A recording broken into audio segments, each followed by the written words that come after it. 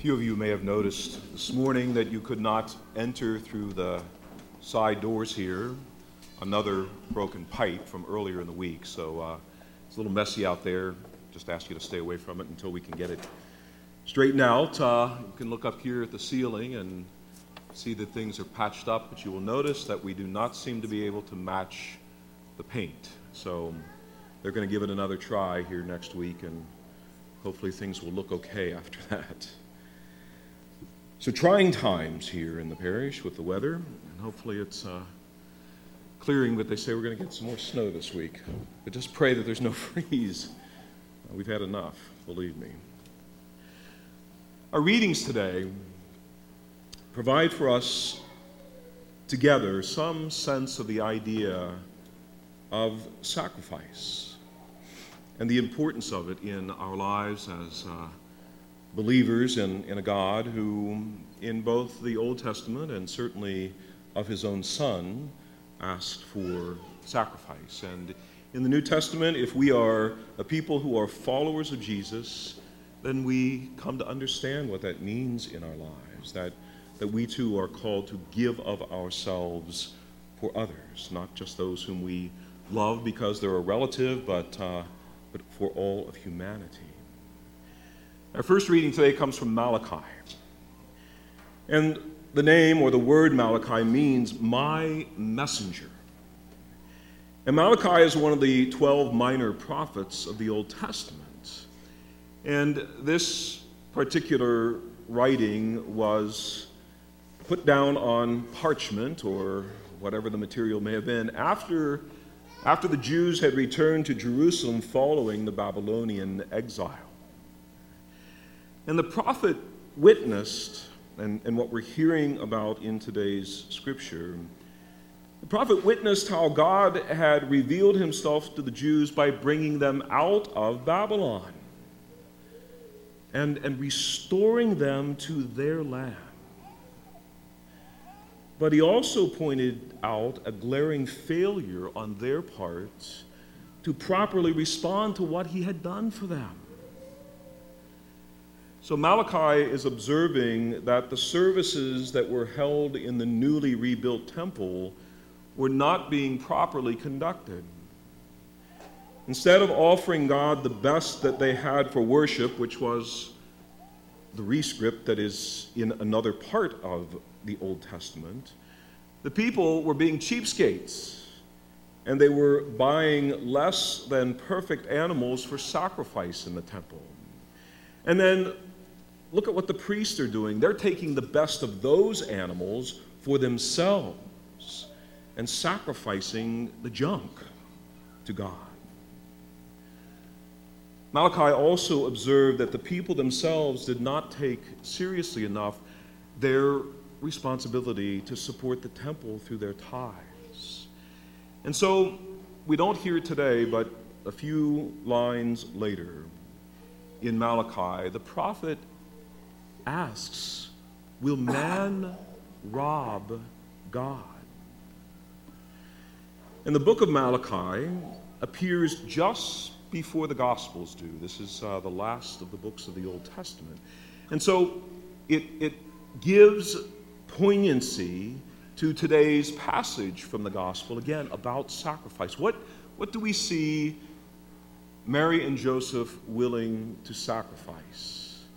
And that is their own son, giving their son back to God. And Malachi speaks of the coming day when the Lord will present himself to us. And it is announced as a joyful day. However, in light of the conscious scrimping in the temple and the people's lack of support of the temple, the day of the Lord's coming is seen also as a day in which everyone's attitude must be purified. Purified through fire, as we hear, just as ore containing silver and gold must be purified by fire. The Feast of the Presentation for us of the Lord recalls two Jewish parents faithfully fulfilling the requirements of their faith. But as with all feasts of our church, there's more, much more to this day than the memory of just a past event. With Simeon's warning to Mary, and he says, "And you yourself a sword will pierce." We hear a warning. We usually see the sword piercing Mary's heart only as a prophecy about the heartache that she will endure. But this is really far more than a prophecy to one woman. The sword is pointed at all of us. And what Simeon is saying, what the scriptures are saying, is that one day it will run us through. And we could quite possibly die from the wound, a spiritual and an eternal death. This is a sword that is being wielded in a way that either will purify us or will destroy us. And Luke's gospel today intentionally calls to mind a sword in a parallel story in Ezekiel. It's called the sword of discrimination. And it is a sword of judgment. And it will destroy some, but it will save others. It will separate those who have decided for God from those who have decided against God. And so Simeon thus implies that even Mary, the mother of Jesus, even she must choose whether or not to follow her son. This was not something that was automatic for her, but it had to be a conscious choice. And the clear implication is that if even Mary must choose whether or not to follow her son, then so must we make that choice. And every day we are tempted to choose what we want over what God wants for us and for us. And unfortunately, sometimes like the priests in the temple and the people not supporting the temple, our choices reveal that, sometimes we too, and I've done it. I can tell you that I was probably one of the cheapest and most scrimping people that existed at an earlier time in my life. And I didn't see a need to support the temple, the church, or even to support what I knew God was trying to do in the world. Our financial support is not the center of our faith and salvation. But the quality of our support does reveal our choice and where God lies in our life.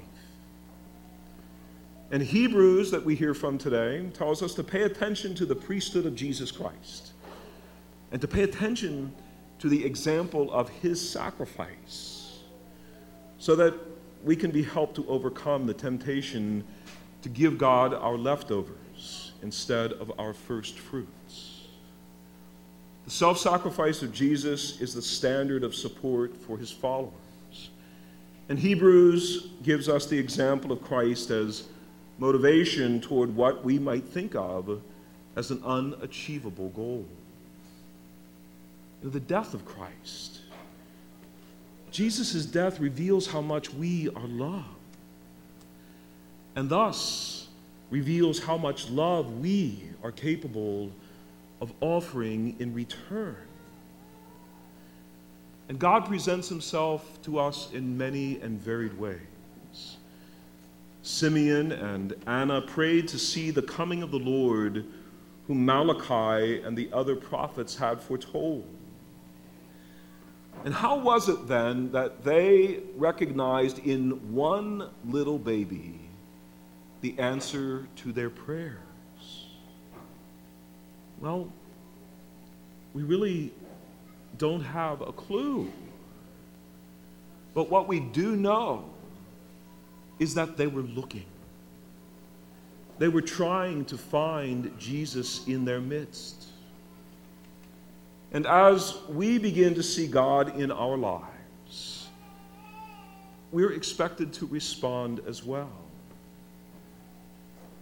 A sword waits to separate those who choose to respond with their best from those who choose to hold back and place themselves and their wants above the needs of God. And will we choose to be like the two faithful Jewish parents who took their faith seriously enough to make a return to the Lord of the most precious thing in their lives, their son, whom they presented to God in the temple? Or will we choose to penny pinch and be cheap like the people with whom Malachi was so frustrated? Have we robbed God by withholding? Or will the sword discern our generous love?